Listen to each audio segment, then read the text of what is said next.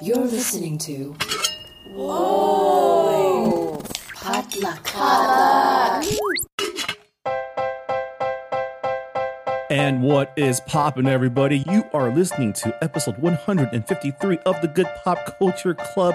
My name is Marvin Yue, and joining me as always to talk about all the good pop that gets us through our days, making her triumphant return, her first appearance in Asian appearance. I'm a husk of a woman. My Asianness has been drained like a vampire. The most professional Asian American, just you. Hey, Marvin. Welcome back. Do you regret coming back as a professional Asian American? Life is complicated, and I think I'm still shooketh, so I'm still recovering. So ask me in like a month. Jess, of course, is back from her hiatus working at CAMFest up in the Bay Area, which is one of the, might I say, two largest Asian American film festivals. Yes. CAMFest in Bay Area and LA Asian. Actually, Marvin, it's one of the world's largest showcases of Asian American film, music, food, and ideas. Can you tell I've been doing that pitch a lot? I didn't realize we were going to have a PR off. I did not memorize our log line, so I have no rebuttal. Tisk tisk. Well, I had to do so. I did a lot of the intros. I did like probably over 20 intros and a lot of interviews. So yeah, I got that unlocked now. So film, music, and food. Wow, that's... No, it was really, really cool. It was really cool. It was really fun. Very exhausting. They're trying to go back to pre-pandemic full force. And I was one of the most Asian and the most professional experiences of my life. So learned a lot about myself. Got a massage. I'm like halfway back to being a human being again. We have like a week left of the month we exist. So I think I'm good. I think I'm going to sit the rest of the week out. Yeah. I think I've done my due diligence for the year. You deserve it. You've Asianed yourself into a nice vacation. I've Asianed myself out. Yes, 100%. And I need to go on a hiatus to replenish, eat some ginseng, play some mahjong. Do some more recreational Asian things.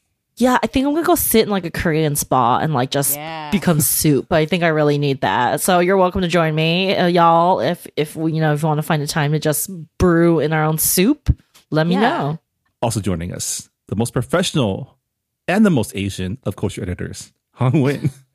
I mean, you really can't argue with that, I guess. Hey, how are you?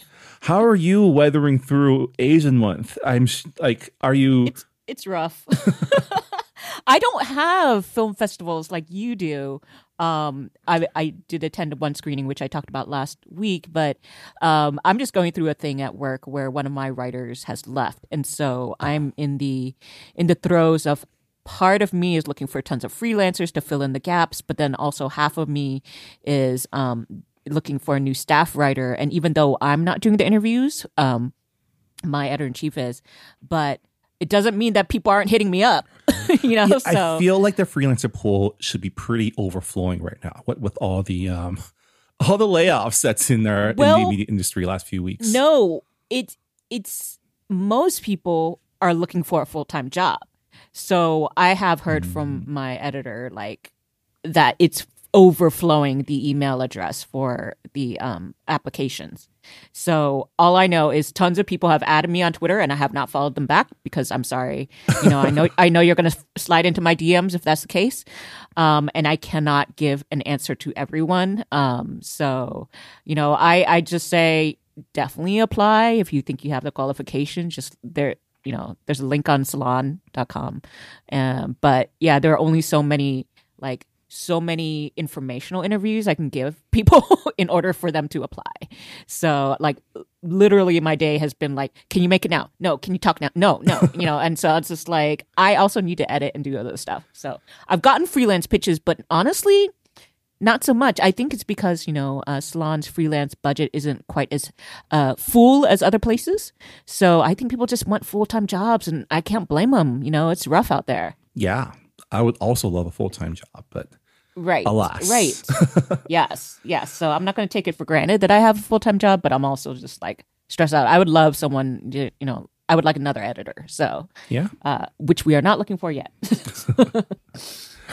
All right. Well, on this week's Good Pop, we are chatting about Guardians of the Galaxy Volume 3, going someplace. You know what? It is quite an Asian film if you think about it. So I think it does fall into our purview. The latest MCU film that came out a couple of weeks ago.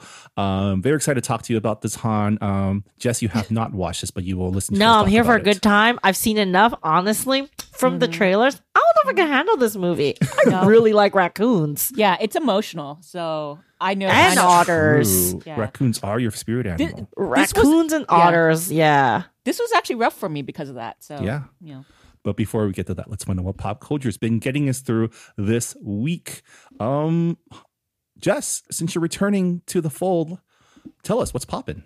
Yeah, so I got to watch a lot of stuff in the last 2 weeks, and a lot of great shorts, which I wish, there was like a more standard distribution for, but I'm sure it'll end up on some streaming platforms.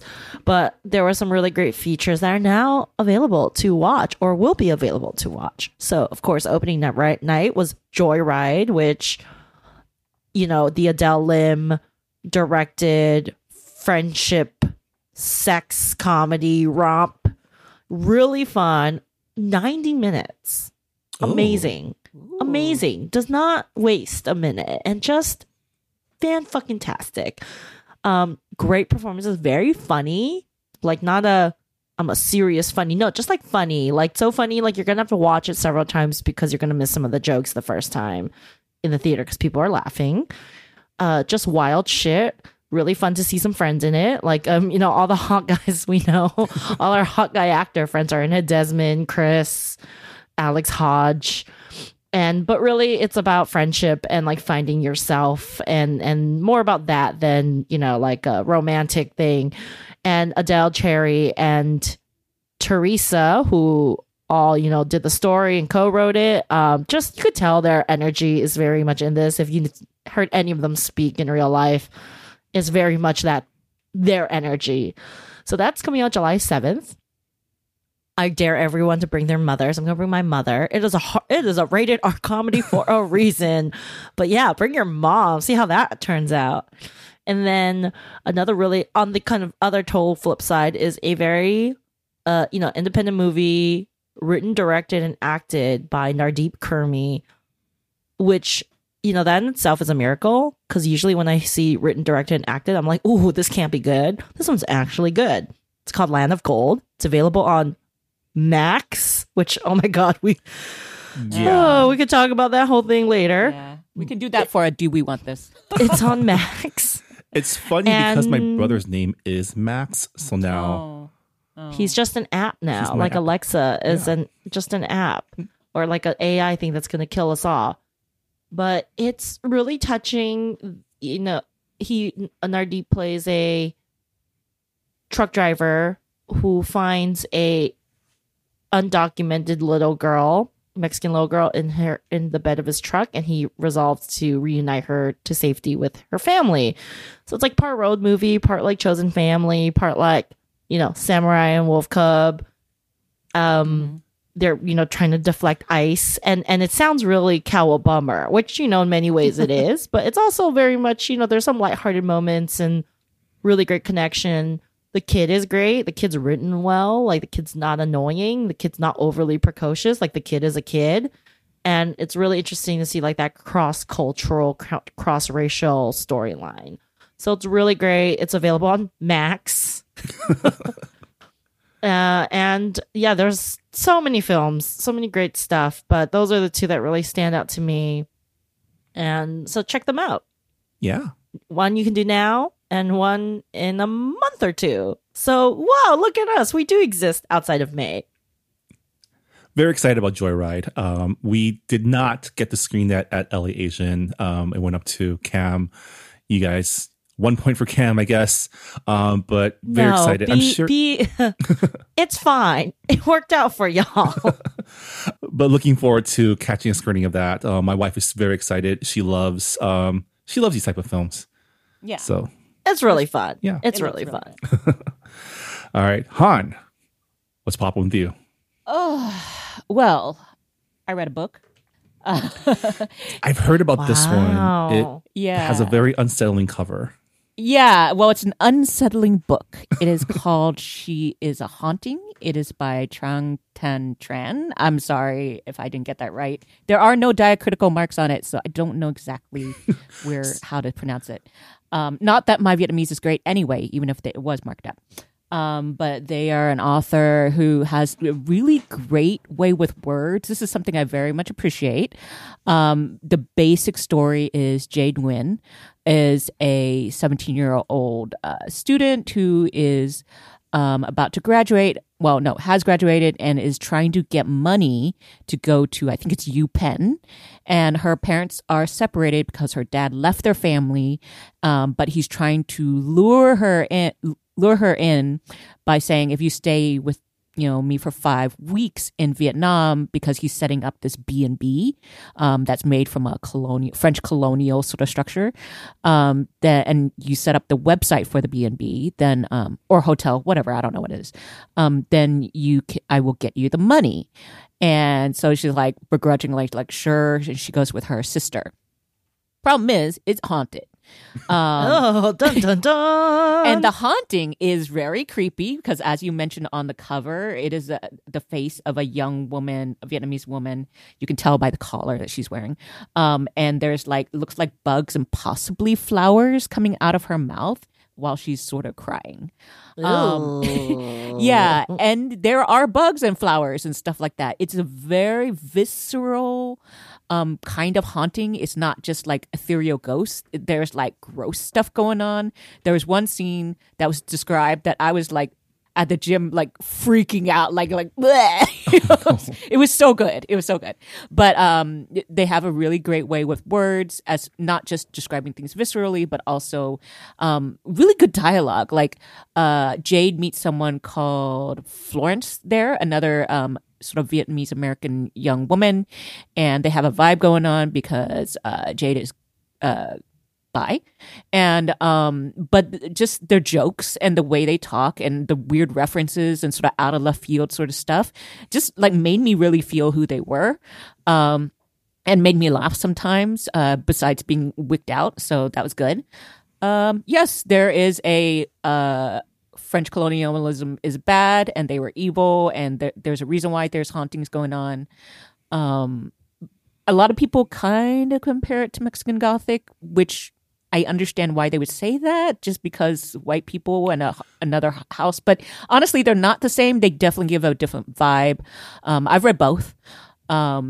Totally different. And yeah, I recommend it. I don't know if it's gonna like blow you out of the water, but if you just kind of want a really eerie, creepy vibe, then this will do you. And I enjoyed it. I feel like I would want to read whatever else they wrote for the next one. I will say, horror literature is not something I seek out. I don't either. Although I do have a soft spot for like gothic horror.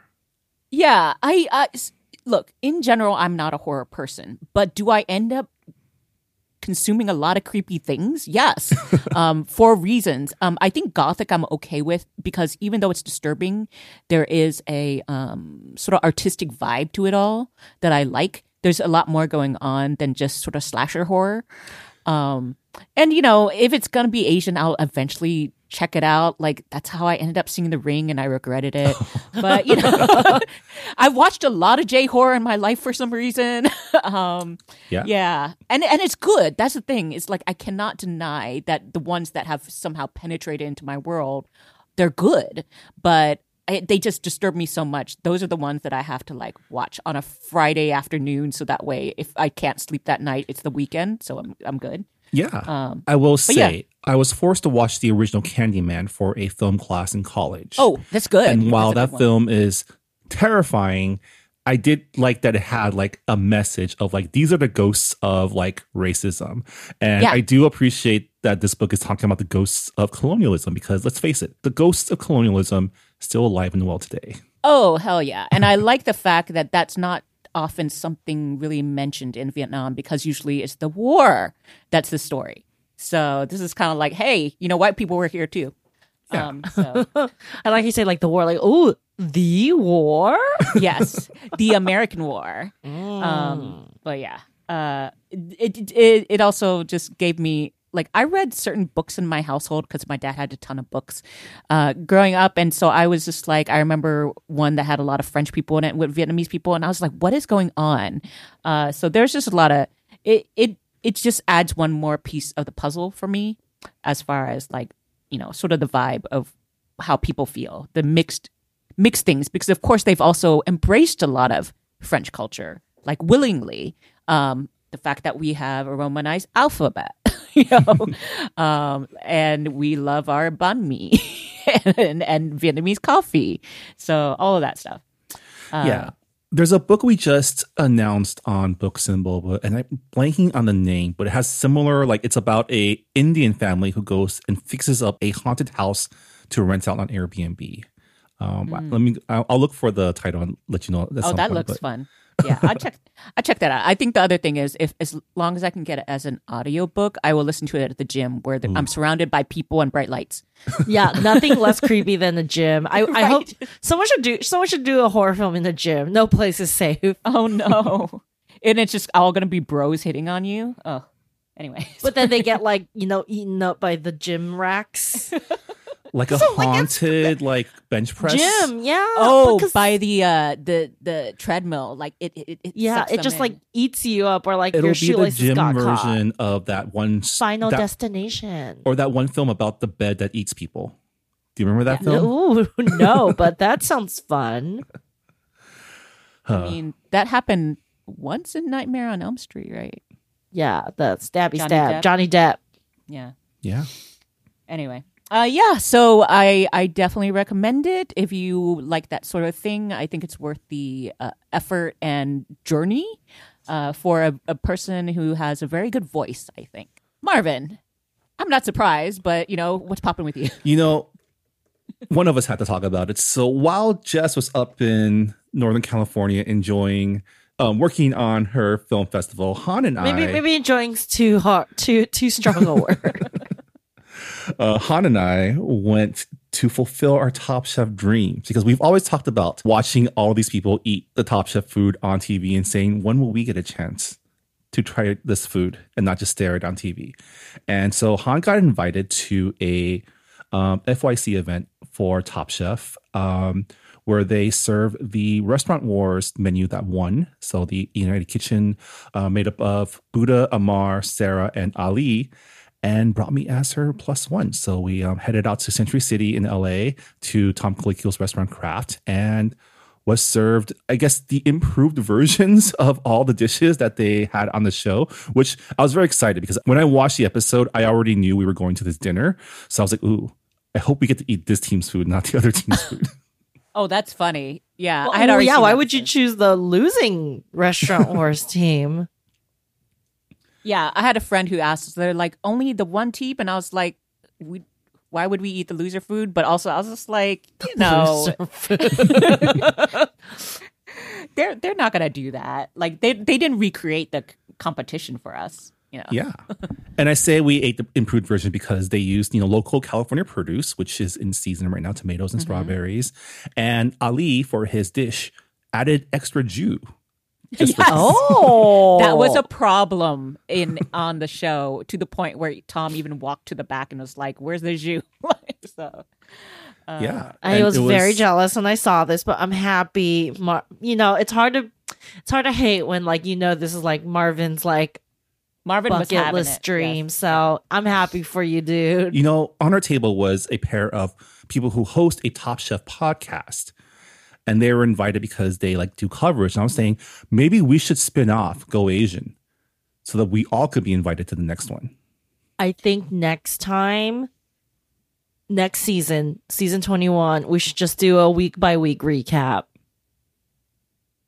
This Yeah. is what I'm pitching right now. We should do a live commentary, watch it together, and then do like the debrief like a few days later. Yeah.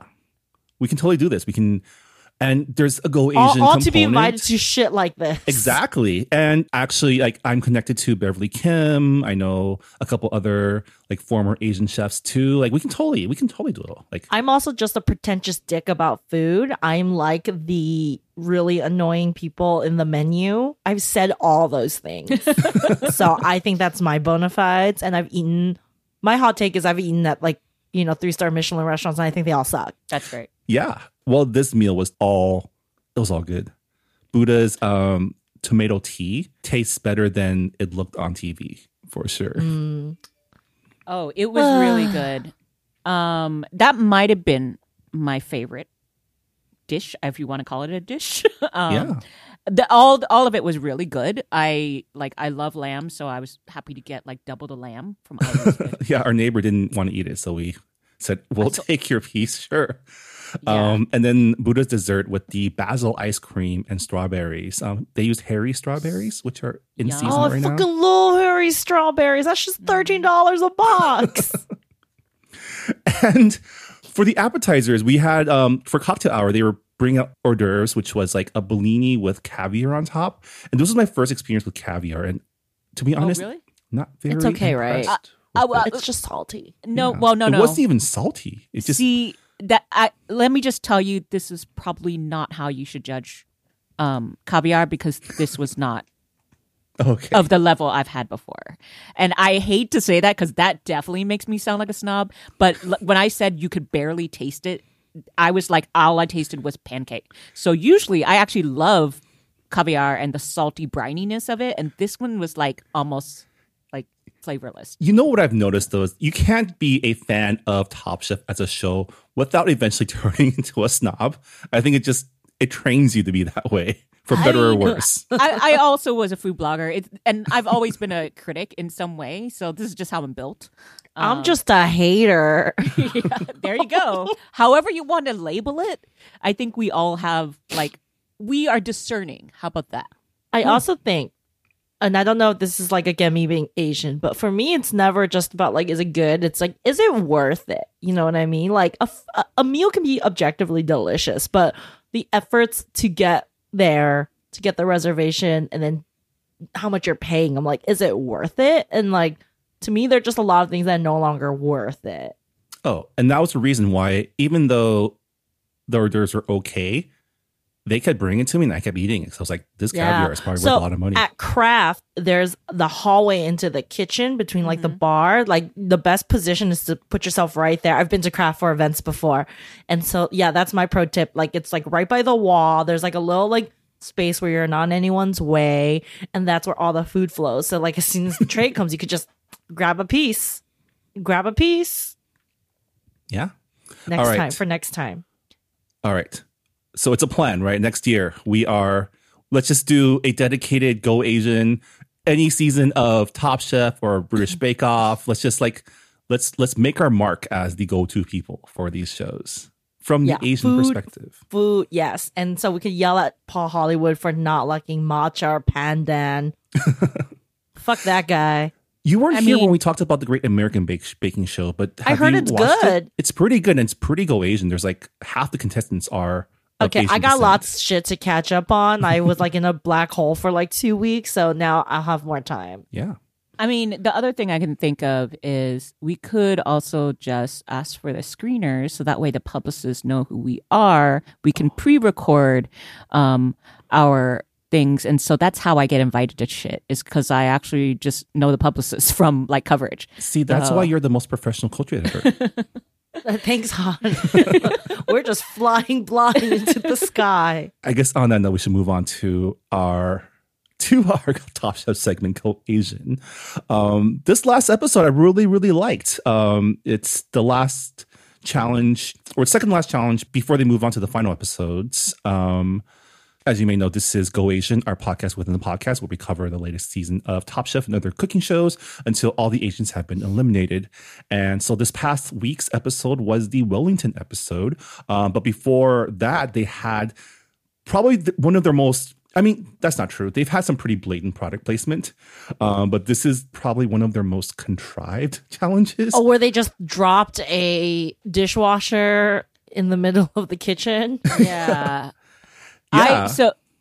I was saying that as soon as I saw the dishwasher, I was really hoping yet also scared that they would have a challenge where they had to cook something inside the dishwasher. I wish they would have just done that. I feel like they should have just committed all the way. Like if you're That gonna would have been less drop, of a stretch than the What conservation actually- challenge. then just steam something. Like no, steam it in a fucking dishwasher, you cowards. Yeah, but that actually would have been antithetical to what the actual challenge was, which was conserving water. Because you wouldn't want to run a whole dishwasher for just food. You want to load it up with dishes and then maybe put a fillet of fish in foil on top or something. But they weren't going to do that. So instead, they had to only have one pot of water and split among the whatever of them and use that to cook their food. Which was an interesting challenge because, I think for quickfires, having these limitations make it more fun. And I will say Buddha's hot pot with black vinegar and Shaoxing sauce did look like what I had for dinner last night. I mean, as soon as I heard about it, I was like, this is also why I asked if anyone wanted dinner this weekend, because I was like, I think I need some Asian food. The other thing I would say about this is some people definitely knew how to do it because Gabri also knows how to steam food. But Amar pan fried something and I was just like, he's like, I steamed it first and then I pan fried. I'm like, you're not allowed to do that. I think the whole thing is you're only supposed to use water, right? I mean, Either they to only had boil, to steam, or whatever. Yeah, well, I think the challenge was they only could use a certain amount of water, But and they need to steam something. So I think he was trying to be cute with the rules. And I think this is what I find is some people's, especially like people from like non-Eastern cultures, their idea of what a steamed dumpling is, it all defaults to like gyoza, right? Or like pot sticker. I think even the judge told Sarah, he's like, this was all right. He's like, you didn't actually have to make it Asian. Yeah. He literally Andrew Wong called it out. And she's like, yeah, you're right. So she gave him that. But moving on to the Beef Wellington Elimination Challenge, where they were challenged to make 3 Wellingtons. Was it a veggie one, a meat one, and a dessert one, right?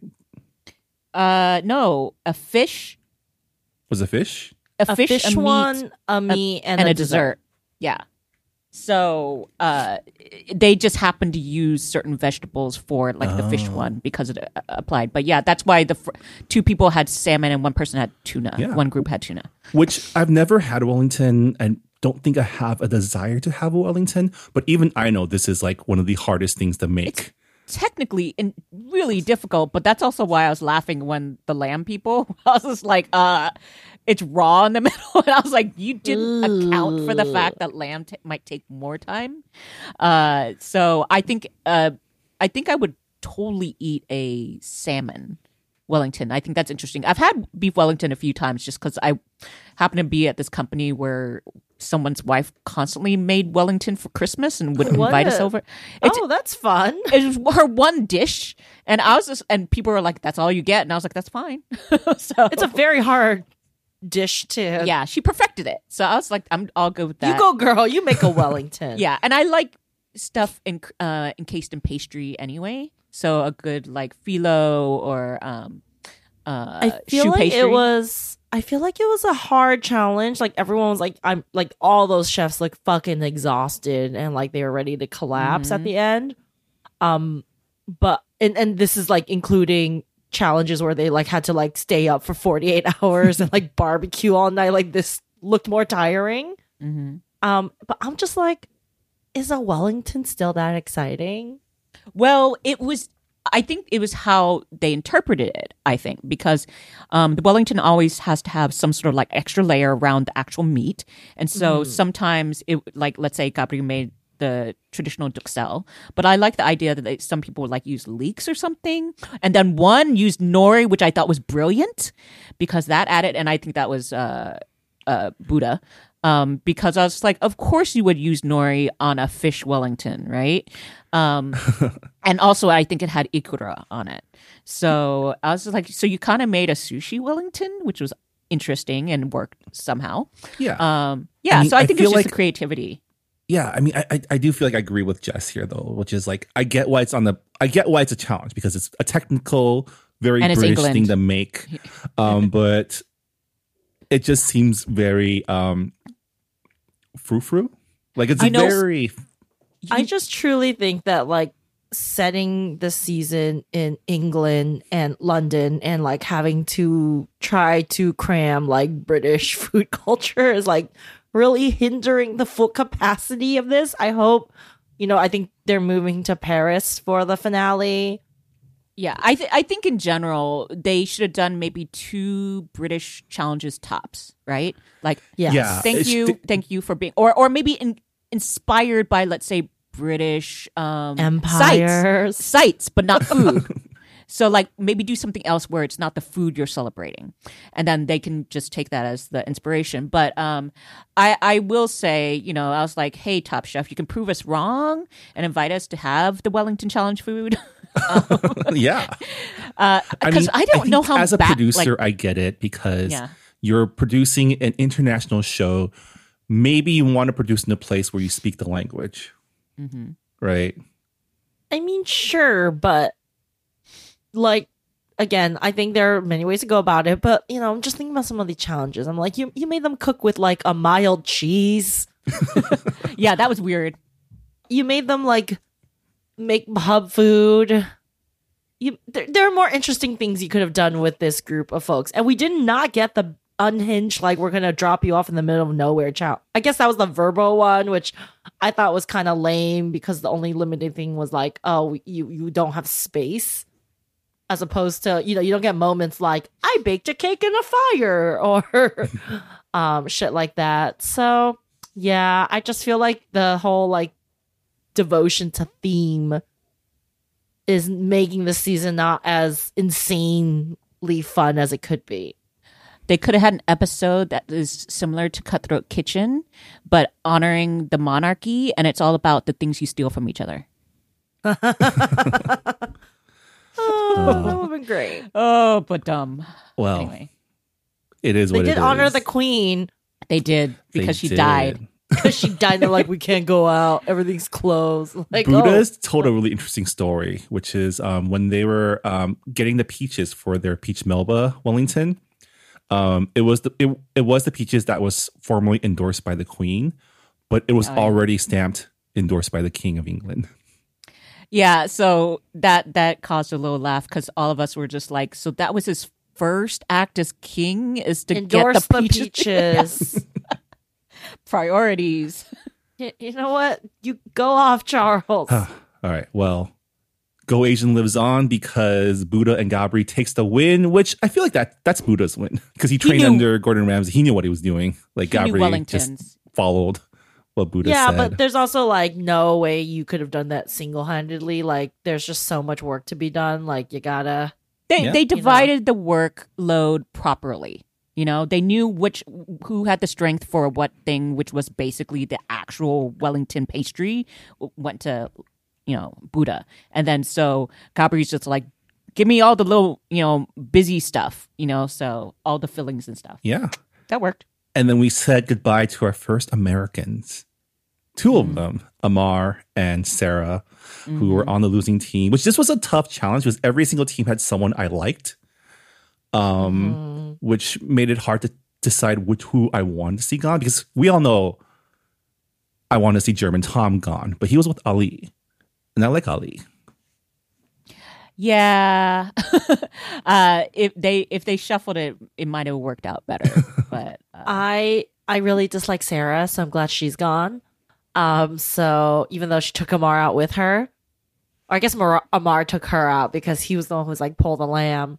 But I'm like, it's fine, it's Top Chef, not Top 6 Chef. Yeah, well, potentially we have another Asian joining us next week. On Last Chance Kitchen, they left us with a cliffhanger on who's returning. So it's either, well, you're not going to watch Last Chance Kitchen. It's either Charvel or Amar that's coming back to the competition. Oh yeah, so I like both of them. We'll I know. I want both of them back. Oh, Charbel, my 40-year-old looking 25-year-old, Yes. my sweet prince. Come Man back. pulled a Kirsten Kish, winning 5 in a row That's to make it pretty this far. intense. So, yeah. Good job. Yeah, yeah, so we'll be back next week to check in on Top Chef again. But we're going to take a quick break. When we come back, we're talking about Guardians of the Galaxy Volume 3. Stick around.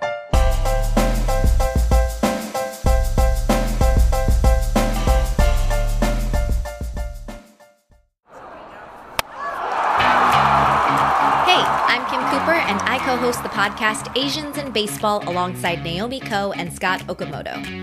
Asians in Baseball is exactly what it sounds like. A podcast about the Asian and Asian Native Hawaiian Pacific Islander Americans in Major League Baseball. Every week, we break down the highlights of what's going on with Asians in baseball and then take a deeper dive into the Asian and Asian Americans past and present who have shaped baseball as it is today. Whether you're Kim Ng's #1 fan or you've never even heard of Hideo Nomo, we've got something for everyone, especially for the Shohei Ohtani stans. Maybe too much for the Shohei Ohtani stans. Listen to Asians in Baseball wherever you get podcasts, part of the Potluck Podcast Collective.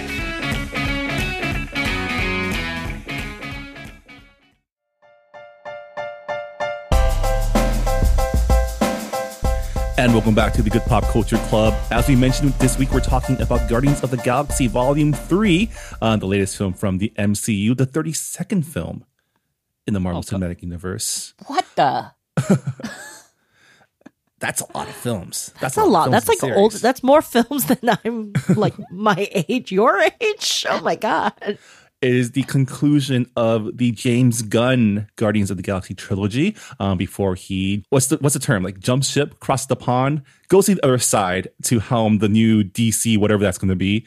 The film, of course, is a continuation of the Guardians of the Galaxy saga, following the exploits of our team: Star-Lord, Rocket Raccoon, Groot, Gamora, Drax the Destroyer, and Mantis, and Karen Nebula. Karen Nebula. Karen Gilliam, yes, Nebula. Starring it's an ensemble film. So we got, everyone returning: Chris Pratt, Zoe Saldana, Dave Bautista, Karen Gillan, Pom Clementif, Vin Diesel, who gets to say a little bit more this time. Not going to spoil anything. Bradley Cooper, and also featuring Will Poulter, Sean Gunn, among others. So the story this time centers on Bradley Cooper's character, Rocket Raccoon, or Rocket, as they try to save him from a new supervillain, the High Evolutionary, played by Chikwudi Iwuji, who is this, I guess, the logical conclusion of Elon Musk's trajectory, which is a super corporate scientist who thinks he can fix the world by messing with people's genetics, who I guess essentially is Rocket's creator. And so he's trying to get Rocket back, as Rocket is his IP, and the team is trying to save him from this man. Not the IP. I mean, he's also a particularly good model. Let's just say he hasn't been able to replicate the likes of Rocket. Yeah, because he's interested in Rocket's intelligence, because Rocket's a very smart, very technical person, which is something he created by accident. So he wants to figure out how he did it so he can do it again on more quote unquote perfect people. It's a lot. There's a lot of eugenics things going on here with this guy. He's actually I enjoyed him as a villain because he's very very extra. But I guess he's dramatic. Yeah. Han, what did you think of the film? So the stuff that I liked the most was also the stuff that moved me the most. It was all of Rocket's backstory, because you meet Rocket before he's named Rocket, and he's a very baby raccoon. He's very cute. and then when you see him get knowledge, he's still not the Rocket we know. He's still not the smart ass, kind of jaded Rocket. He's still very sweet. And so he meets up with his other, I guess, test subject animal pals. And they're all very cute, even though they're all sort of different. The otter has these robot arms. So it's kind of bittersweet the whole time that they're getting. It's a very good mix of cute with freaky, right? Yeah. And it's bittersweet because it reminds me a little bit of Secret of Nim or Watership Down. Like those are things that I grew up with that I always like, oh, animals, but also so sad. And so this was, they perfected it. Visually adorable, but also horrifying because of the sort of Frankenstein's lab sort of situation that they're in. And then the voices they give each of them are very cute. And the way they speak, because some of them maybe aren't as smart as Rocket, they're very sweet and cute. And so there's this sort of sense of foreboding overlaid during the whole time you're watching these cute animals. And I'm like, oh no, because I don't know who these characters are in the future. So they might not exist. This is not a spoiler. Sorry. Yeah. No, I mean, you can't. It's Chekhov's cute animals. Right. All I can say is like this is what I'm feeling when I'm watching it. So like I don't know if there's ever a big twist that could be happening, but so that was. But it was also my favorite part.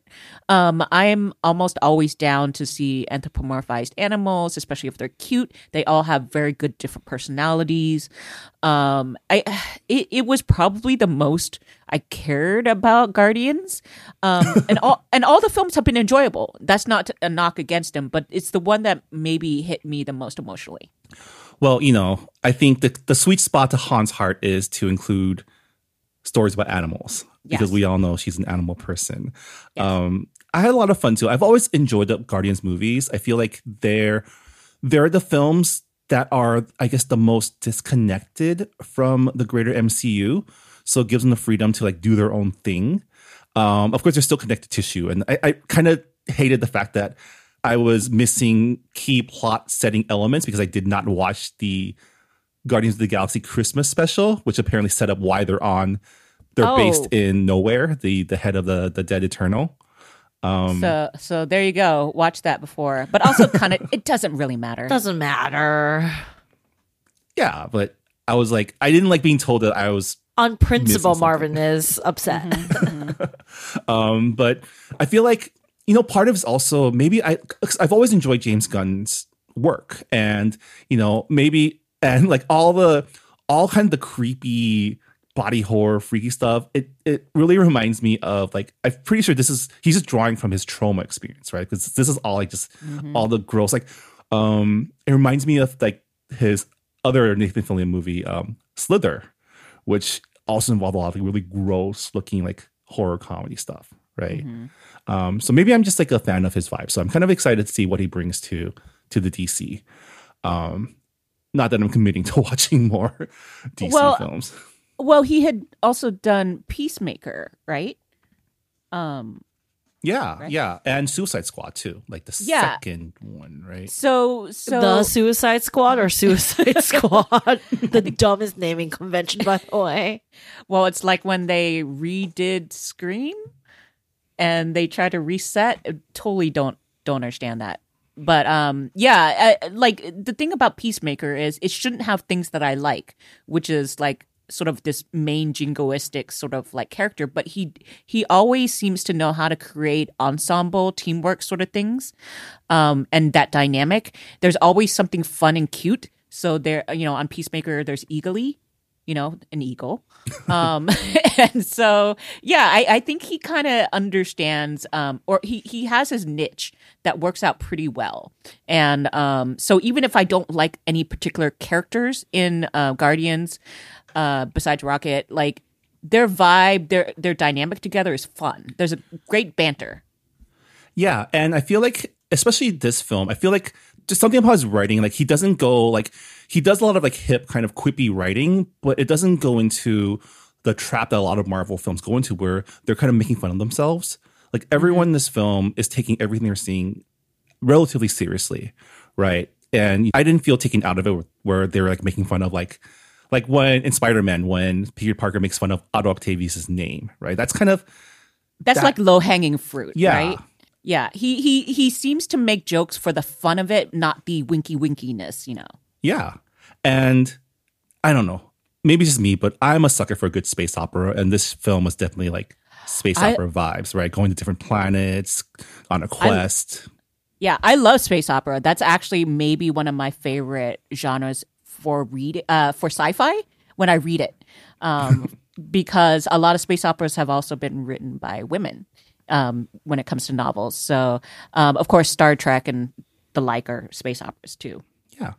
I also like that this film did not center on, because the second film was all about Chris Pratt's Star-Lord and his daddy Star-Lord. issues, right? That's how you fix the Guardians Marvel franchise. Make it about a cute raccoon. Yeah. Voiced by Bradley Cooper. De-emphasize the main white man and just give us a white man in a raccoon suit. Yeah, in this film, he plays, I guess, what his niche is, which is the butt monkey of the team, right? Because everyone's dunking on Star-Lord because he's sad that his girlfriend got replaced by an alternate version of herself that doesn't remember him.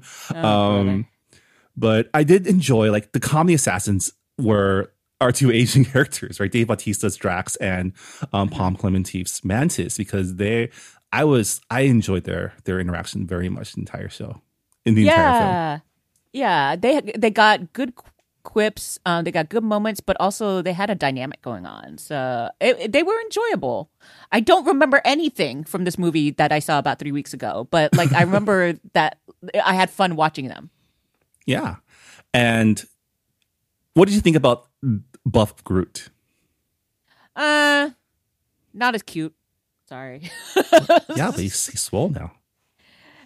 We like Baby Groot. We like shitty teenage Groot. Yeah. I mean, because maybe I like him only young and only old, like Ents. But in between, I don't care. You know what? I'm on record. I'm a fan of YA Groot. Oh, okay. Well, good for you. You know, there's a Groot for everybody. Yeah. There's a Groot for everyone. And this Groot had one of the most awesome, just like action scenes.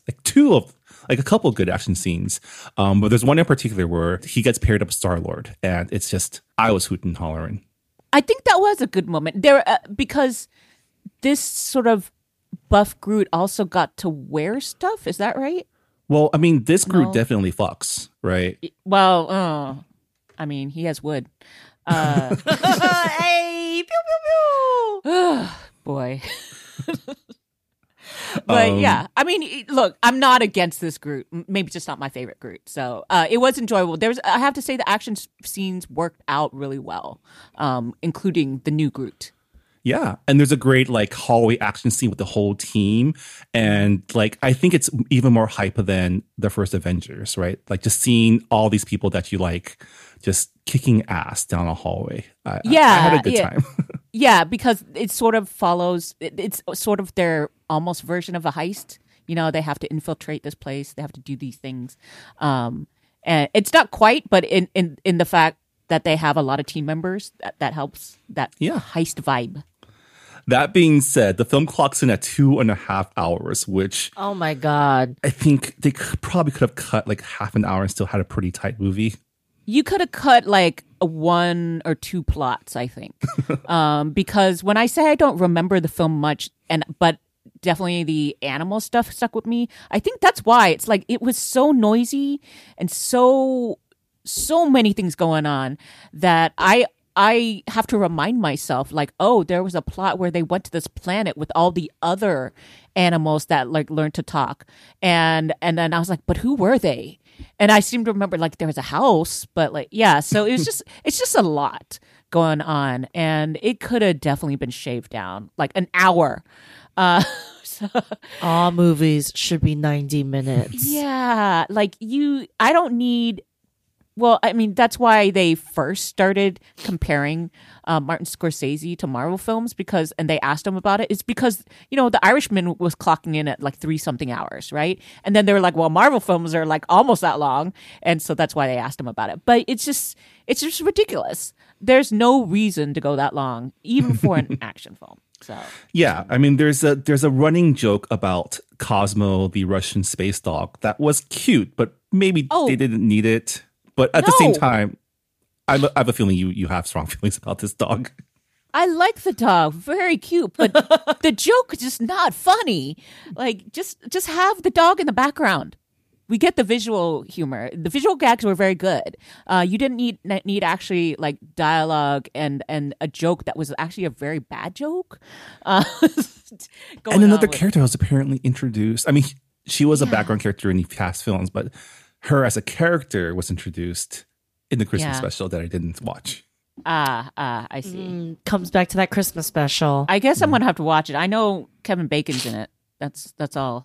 I'm ready. I'm ready for the time or the point in time where like you need to ride like a specific ride at a specific time to get like a very important plot point Oh, you mean when we had to play Fortnite to get to the understand that message from Palpatine somehow has returned. Yes. Yeah. Oh, No, you have to I mean, write it Star is Disney. Tours. Yeah. It is. Well, like you have to ride the Guardians of the Galaxy ride, which I refuse to go on again because the last time I went, I almost like puked because Oh. my body can't handle that anymore. Weirdly, I like that one, and I'm a motion sick person. So. Oh. You fucking wild. It's a really fun ride, but It's like fun. last time I went, I'm like, oh my God, I can't walk. And I want to hurl. Yeah, that's one of the few I like. But Yeah. you can go on Star Tours. That also makes me hurl. I do enjoy some Star Tours. All right. Well, I guess we should start wrapping up our conversation. Gotta ask, is Guardians of the Galaxy Volume 3 good pop? I will give it a begrudging yes. It is. It has all the things that James Gunn has always done for Guardians, plus some. I think for the heartwarming yet so sad animal storyline alone, it's worth watching. But maybe give yourself an intermission if you're going to watch it at home. Yeah, I thought it was a lot of fun. For a Marvel film, I haven't had this much fun in a while, sad to say, watching film or TV. I did like that. I vibed with the message that it was giving, which is animal testing bad, also corporations suck. Definitely could get behind that message. Eugenics bad. Eugenics are bad. Yeah. And I like that we spend time with characters that we like, which is kind of sad that this is the last edition of this version of Guardians of the Galaxy. Although I am happy that all of these people are all released from their contracts at this point. Yes. As I had mentioned the first time I mentioned Guardians, since the last movie I watched before this, a Marvel movie before this was Quantumania, so much better than that. So yes, I appreciate Yeah. it. Also, we did not mention, but it's a Guardians movie. The soundtrack still slaps. And they don't stick with just 80s. And I think that was smartly done to try to move them at least to the 2000s. Well, I mean, they got a Zune in the last movie I watched, so Oh. they're up to the 2000s now. So yeah. Wow. yeah. Is there any like Limp Bizkit? No Limp Bizkit, but they have Beastie Boys and Florence and the Machine. So some good tunes in there. All right. So that'll do it for our discussion of Guardians of the Galaxy Volume 3. I think we kept it pretty spoiler free, although I don't know if Jesse, you're going to even watch this film at some point. I Yeah. don't know if I can take the animal torture experimentation. Oh, yeah. Like I saw 30 seconds of it in the trailer and I started crying. It gets I pretty wa- graphic. Yeah, I watched this Yeah. with Angie Han, and I was just like hitting her. I was just like, I don't know if I can do this. But I did end up liking it. It hurt me. It hurt my heart. But we'll see. We'll see. I do have A-list, so Oh. once I hit fun employment and I got nothing to do, maybe I'll just watch it. We also got to watch Fast X. That's next on our docket, Yes, right? we do need to watch that. I was not doing good yesterday If- when we were supposed to watch it, so excited. Yeah. I don't know if you are free this weekend, but we can try. All right. If not, I will see it anyway. As we make plans for our weekend. Jess, Hannah, people want to find out more of your thoughts. Where can they go? I am on Twitter at JustYouTweet still. I'm also there at Anonymous. I am going to set up my Blue Sky at some point, so maybe I'll hype that next. What's a Blue Sky? You can find me at Marvin. You can find our show at Good Pop Club. We are a proud member of the Potluck Podcast Collective. Check out our fellow Asian American hosted podcast by going to the website podcastpotluck.com. And yeah, this is the last episode for Asian Pacific American Heritage Month for 2023. Jess Han, we made it. Technically, all we have left is our news recap, or do we want this for May? But that'll actually come out June 1st. So this is our last. We made it through APAM, guys. Congratulations. There's still 1 week to fuck shit up. We will recap whatever that is Yeah. on the next episode. All right. Thanks for listening, and we'll see y'all next time. Bye, everybody. Bye. Bye.